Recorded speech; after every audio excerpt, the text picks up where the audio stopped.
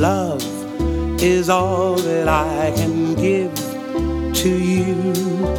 Love is more than just a game for two.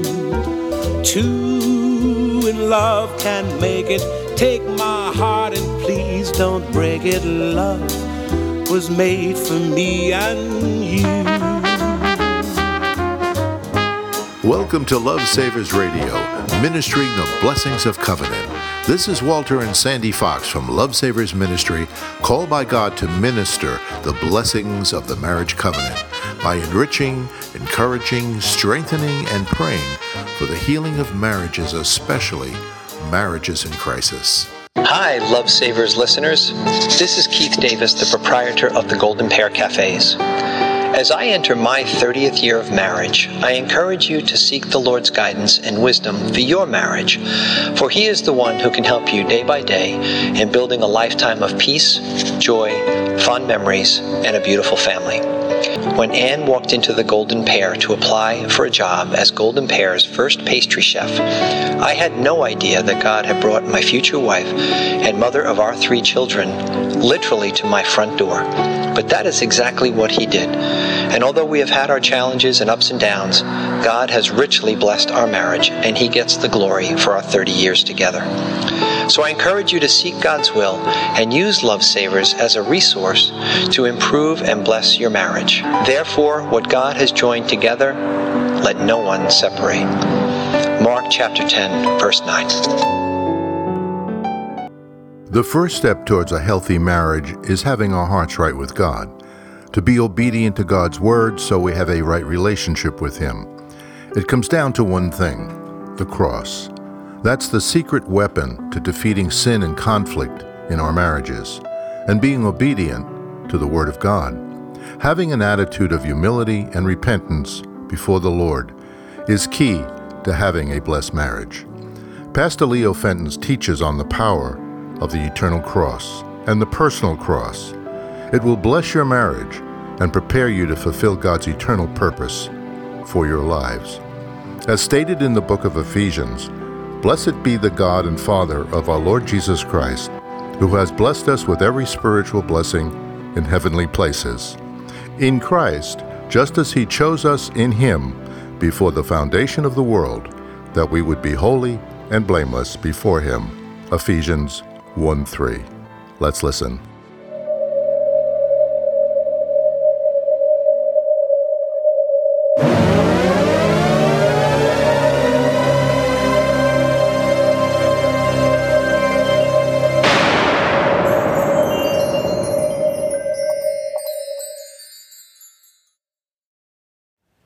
So somewhere in the salvation process, God has to bring us to a place where we can do His will and bring joy to His heart.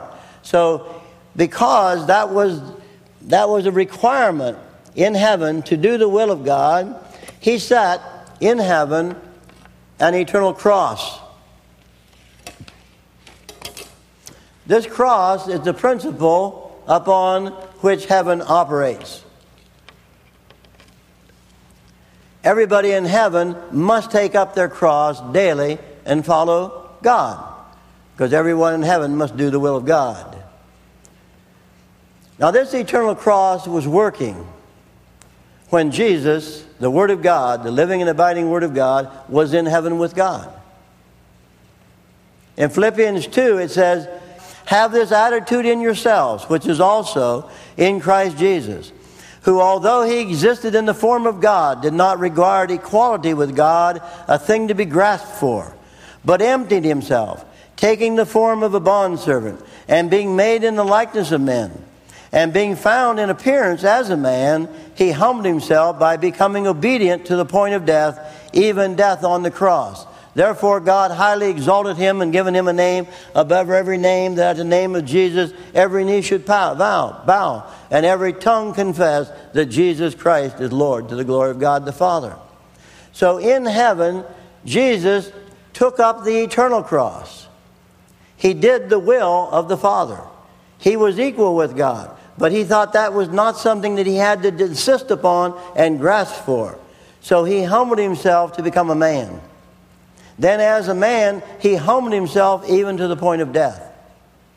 Not just any kind of a death, but he humbled himself even to death on the cross. Therefore, God highly exalted him. So in the eternal plan of God, everybody has to do the will of God and take up the eternal cross in heaven. That's not an option, because that's the principle upon which heaven operates. And because of that, God set 2 trees in the garden. The tree of life and the tree of the knowledge of good and evil. And God said, you may eat from all the trees of the garden, for all the trees are good for food. They're to be desired. But from the tree of the knowledge of good and evil, don't eat from that. For in the day you eat thereof, you'll surely die. So these trees were set in the garden, and man was given a commandment. You can eat from all the trees. He wasn't hungry. He didn't have to eat from the tree of the knowledge of good and evil in order to survive. He had many, many trees he could eat from. But he chose to eat from the tree that God said, don't eat from. And so man refused to take up the eternal cross. And man fell from the purpose of God. So now, instead of man being in the center of God's purpose, man fell by his disobedience. He fell from the purpose of God. The Bible says that he fell into sin, that he was alienated from God. He was a stranger to the covenant of God. He was dead in his trespasses and sins, and he was without hope in this world. There was no way that man could get back to the purpose of God. He had fallen, and there was no sacrifice sufficient to bring him back up to the purpose of God. And so God, in his great love and his great mercy, sent Jesus Christ, the Word of God made flesh. The Bible says that in the beginning was the Word, and the Word was with God, and the Word was God. The same was in the beginning with God. That Word became flesh and dwelt among us. We beheld his glory, the glory of the only begotten of the Father, full of grace and truth. And so, through Calvary, through this cross, man now has an opportunity to get back up into the purpose of God. This is what we call the work of the cross. Or this is everything that Christ has provided for man through the cross of Calvary. And it's many, many things. Much, much more than just forgiveness of sins. When we look at the Passover lamb, we'll see that not only did they have to put the blood upon the lintels and the doorposts, but they also had to eat the lamb. And they had to eat it all. They had to eat it standing up. They had to eat it with their loins girded about. They had to eat it with their sandals on their feet. They had to eat it with their staff in their hand. They had to eat it in haste because he said it is the Lord's Passover. And they had to eat it all. They had to eat the head. They had to eat the body. They had to eat the entrail. And they had to eat the feet. And he said, whatever part you cannot eat, you must put in the fire and burn up. Which means that whatever part of the Passover lamb you don't consume, it'll be lost to you forever. Because it's in the fire and it's burned up. Now this Passover is a picture of Jesus Christ. 1 Corinthians 5 verse 7 he says, Christ our Passover is sacrificed for us. Therefore let us keep the feast, not with unleavened bread of malice and wickedness, but with the unleavened bread of sincerity and truth. So Christ is our Passover. It's not enough just to use his blood for the forgiveness of our sins. We need to also eat his flesh and drink his blood. For in John 6 he says, unless you eat my flesh and drink my blood, there's no life in you. For my body is true food, and my blood is true drink. So in John 6 we see the rest of what salvation is, the rest of what Calvary has provided for us. But within Calvary there are tremendous provisions that we don't know anything about hardly. So this is all what we call the work of the cross. Everything that had been provided for man through the cross of Jesus Christ. In in this, man can do nothing for himself. And so everything here has to be done for man. Man can't make himself righteous. He can't atone for his sin. There's nothing he can do to participate in this salvation process. Because salvation is a process. It's not just, I got saved 20 years ago and I've been sitting in the pew ever since. It's not that. Salvation is a process whereby God brings us from where we are to where He wants us. If we yield ourselves daily to Him to take up the cross and follow Him, He will do that work. So through the cross of Calvary, man is declared righteous, or he's imputed righteousness. Even though he's not righteous, God declares him to be righteous through faith until God has a chance to make him righteous. This is what we call justification, or just as if I had never sinned.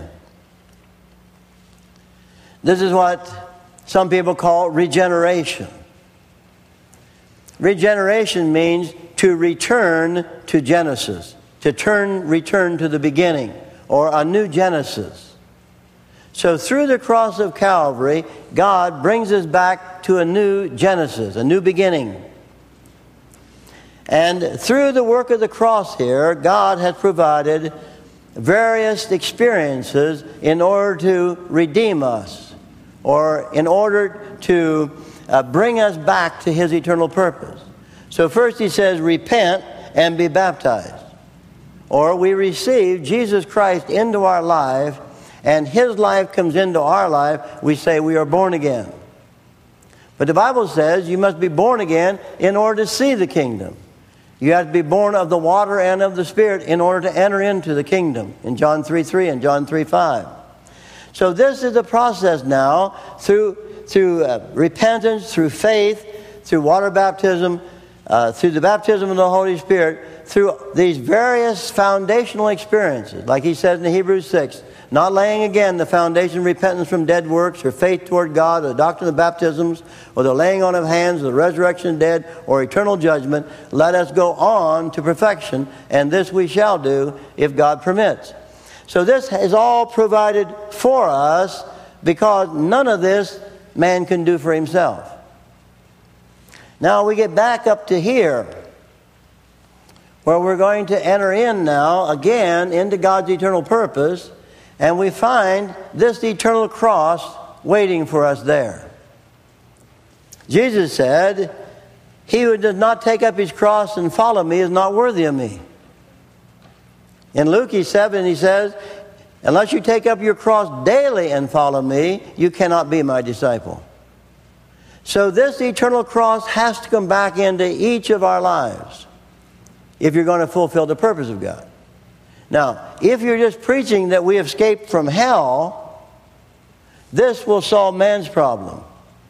See, Calvary solves man's problem.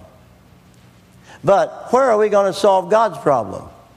Where are we going to bring joy to God's heart and fulfill the desire of His heart, which He had before the foundation of the world? Not down here. This is the first step. This is where we begin. So this solves man's problem of sin, but it doesn't solve God's problem. For that reason, there's a whole process that God brings us through to bring us back up into His eternal purpose. And that cross is waiting for us there. So there's many, many hard scriptures dealing with that eternal cross. In Luke 14, he says, unless you hate your father, mother, sister, brother, wife, farms, homes, lands, and your own life also, you can't be my disciple. Unless you take up your cross and follow me, you can't be my disciple. So this cross is something that is inherent within the purpose of God, because there's an eternal cross in the purpose of God. And so God brings that cross into our life there. And this is what we call walking in the way of the cross. And in walking in the way of the cross, it's absolutely necessary that everybody do the whole will of God. This is not just for the pastors. This is for everybody who is going to fulfill the purpose of God, everybody has to do the will of God. In Matthew 7, verse 21, he says, "Not everyone who says to me, 'Lord, Lord,' will enter into the kingdom of heaven. Only he who does the will of my Father who is in heaven." In 1 John he says, "For the world is passing away and the lust thereof, but he that doeth the will of God abides forever." So it is absolutely essential that everybody do the will of God. Now, these two trees are still waiting for us.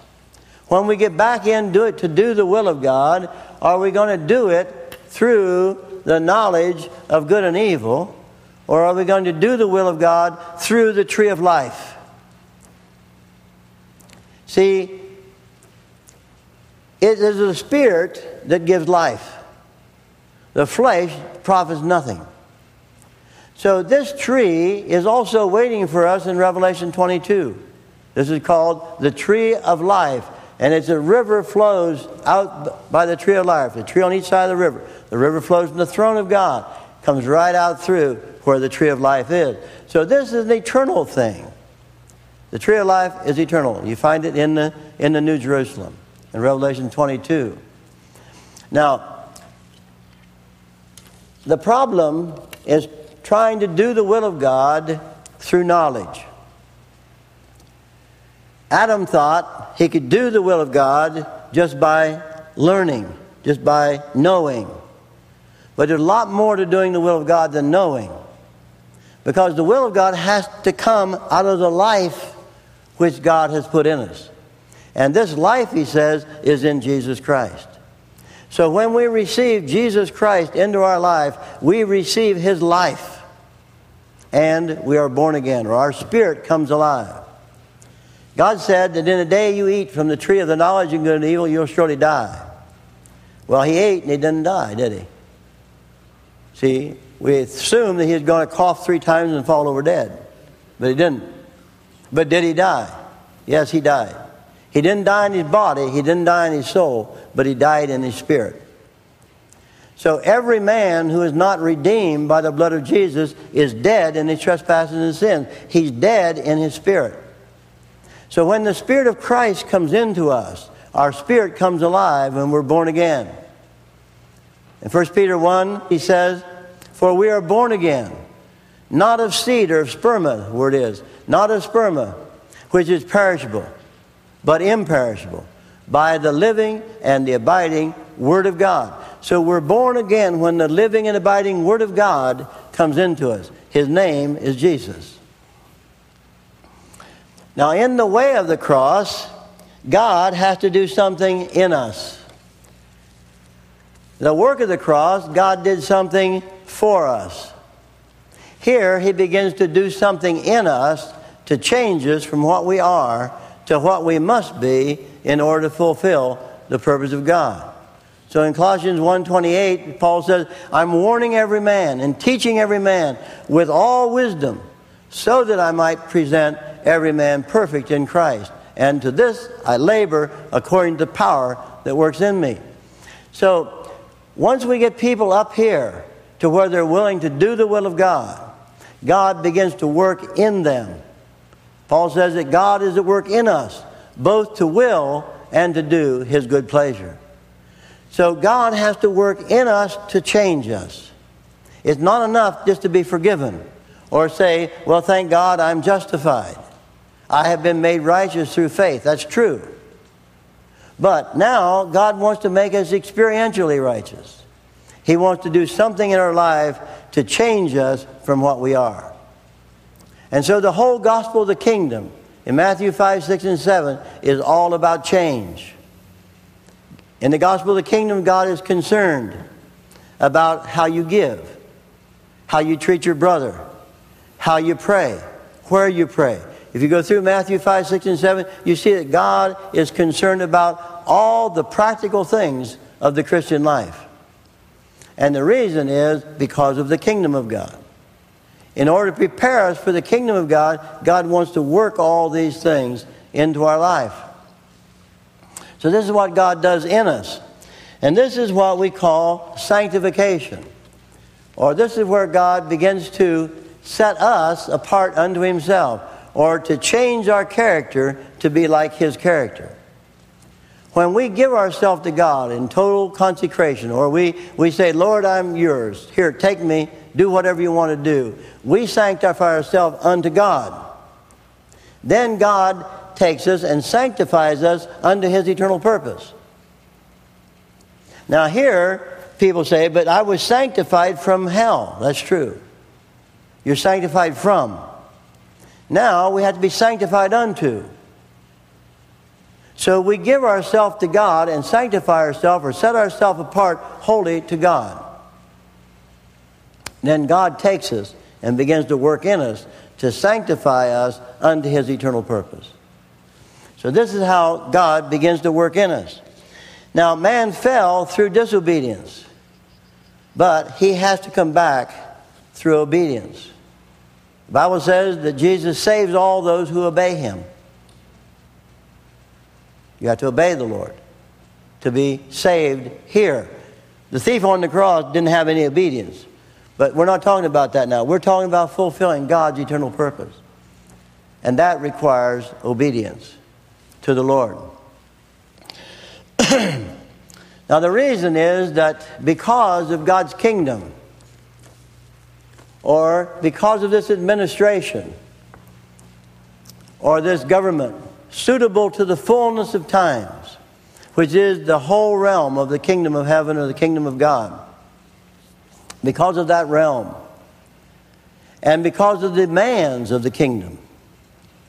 See, we say salvation is free. Just believe. Doesn't cost you anything. Just believe. You exercise faith, your sins are forgiven. Thank God for it. We all needed it. But now the Bible says we must do the will of God in order to participate in the kingdom of God. So when we're preaching the gospel of the kingdom, we're preaching the government of God, the experiential government of God. See, there's a throne of God in heaven. Everybody knows about the throne in heaven. But God wants to rule in our life. He wants to rule right here in our hearts. And he sets his throne up internally, subjectively within us. And this is where he begins to rule individually over us. In the millennial kingdom, he's going to rule on earth. And it's going to be a real government over a real people on a real earth. But when that earth is passed away, then there's going to be a new heaven and a new earth and a new Jerusalem in which righteousness dwells. It's not imputed righteousness. It's experiential righteousness. In Revelation 19, where he said, let us rejoice and be glad and give glory to him, for the marriage of the Lamb has come, and his bride has made herself ready. And it was granted to her to be arrayed in fine linen, bright and clean. For the fine linen is the righteousnesses, or the experiential righteousness, or the righteous acts of the saints. That's how God is preparing a bride for Jesus. In the eternal kingdom, God is a father. And he wants myriads and myriads and myriads of children. And as a father, he wants a wife for his son. But she has to be full grown, like him in every aspect. She has to be holy and blameless. She has to come to his perfection. And that's what the New Jerusalem is about. It's about the bride of Christ coming to that perfection. So because of the kingdom of God, God has to transform us. He has to change us. And he's concerned about every little thing in our life. He says of the kingdom, give to everybody who asks, and don't withhold from him who wants to borrow. Pray for him who mistreats you. Do good to him who does evil to you. So in Matthew 5, 6, and 7, he lays out all these impossible demands upon man, which man cannot meet, and natural man never will meet. But these demands are not made of the natural man. These demands are made of the spiritual man, in which God builds up through faith. In the working of God, he builds the spirit man up until the spirit man is able to put aside all those things. So in the purpose of God, God is going to do something through man. In Psalm 80 he says, "What is man that thou art mindful of him, or the son of man that thou hast taken notice of him? Thou hast made him for a little while lower than God, but thou hast crowned him with glory and majesty, and given him dominion over the fish of the sea and the fowl of the air and the sheep and the oxen and everything that is upon the earth." In Hebrews 2, when he quotes that, he says, not only has he given us dominion over the fish of the sea and the fowl of the air and the oxen, but over all the works of God's hands. So in eternity future, in the eternal kingdom of God, God is going to do something through us. And we summarize that by saying that God is going to rule through man over all the works of his hands. Now in Genesis 1, Genesis 2, we see the first Adam and the first Eve. And to the first Adam and the first Eve, God made commandments about multiplying and filling the earth and subduing it, and to rule over it for God. They couldn't rule over it for themselves, because they weren't given dominion over themselves. They were given dominion over the earth, but they were not given dominion over themselves. So, in Genesis 1 and 2, God sets the picture, the pattern of what he's going to work out in eternity. So in Revelation 21 and 22, we see everything coming to the eternal plan of God. And in Genesis 1 and 2, he had a first Adam and a first Eve. Now, in the New Testament, he has the last Adam, the second man. He had the first man, now he had a second man, the Lord Jesus Christ. He had the first Adam, then he has the last Adam, which is the Lord Jesus Christ. But in God's eternal plan, he had an Eve. And in his eternal plan in New Jerusalem, he has an Eve. And that Eve is the New Jerusalem. That's the bride of Christ. He said, "Come here, I will show you the bride, the wife of the Lamb." And he took him to great and high mountain and showed him the heavenly city, the New Jerusalem. So the New Jerusalem is the bride. That's the saints of God who come to that clarity and perfection, purity, crystal clear. All the opaqueness had been gone out of their life. So because of God's plan and purpose, he wants to do something through us for eternity. Now he already has his man. His name is Jesus. He has the perfected man. Now he's looking for a perfected bride for Jesus. He's looking for the last Eve. In order to bring us to that point, he has to work in us. He has to change us. We have to grow. We have to grow up in all things into Christ, who is the head. We have to be conformed to his image. Now, none of us know how to do that. So, God works in us. He has sent the Holy Spirit to fill us and to lead us and to guide us. He sent the Holy Spirit to change us from what we are to what we ought to be. 1 Thessalonians says, "For God has chosen you for salvation from the beginning through sanctification of the Spirit and faith in the truth." So the Holy Spirit comes to sanctify us unto God's eternal purpose, or to keep changing us until we fit into that city of God. Because in eternity future, God is going to do something through the perfected man and the perfected wife.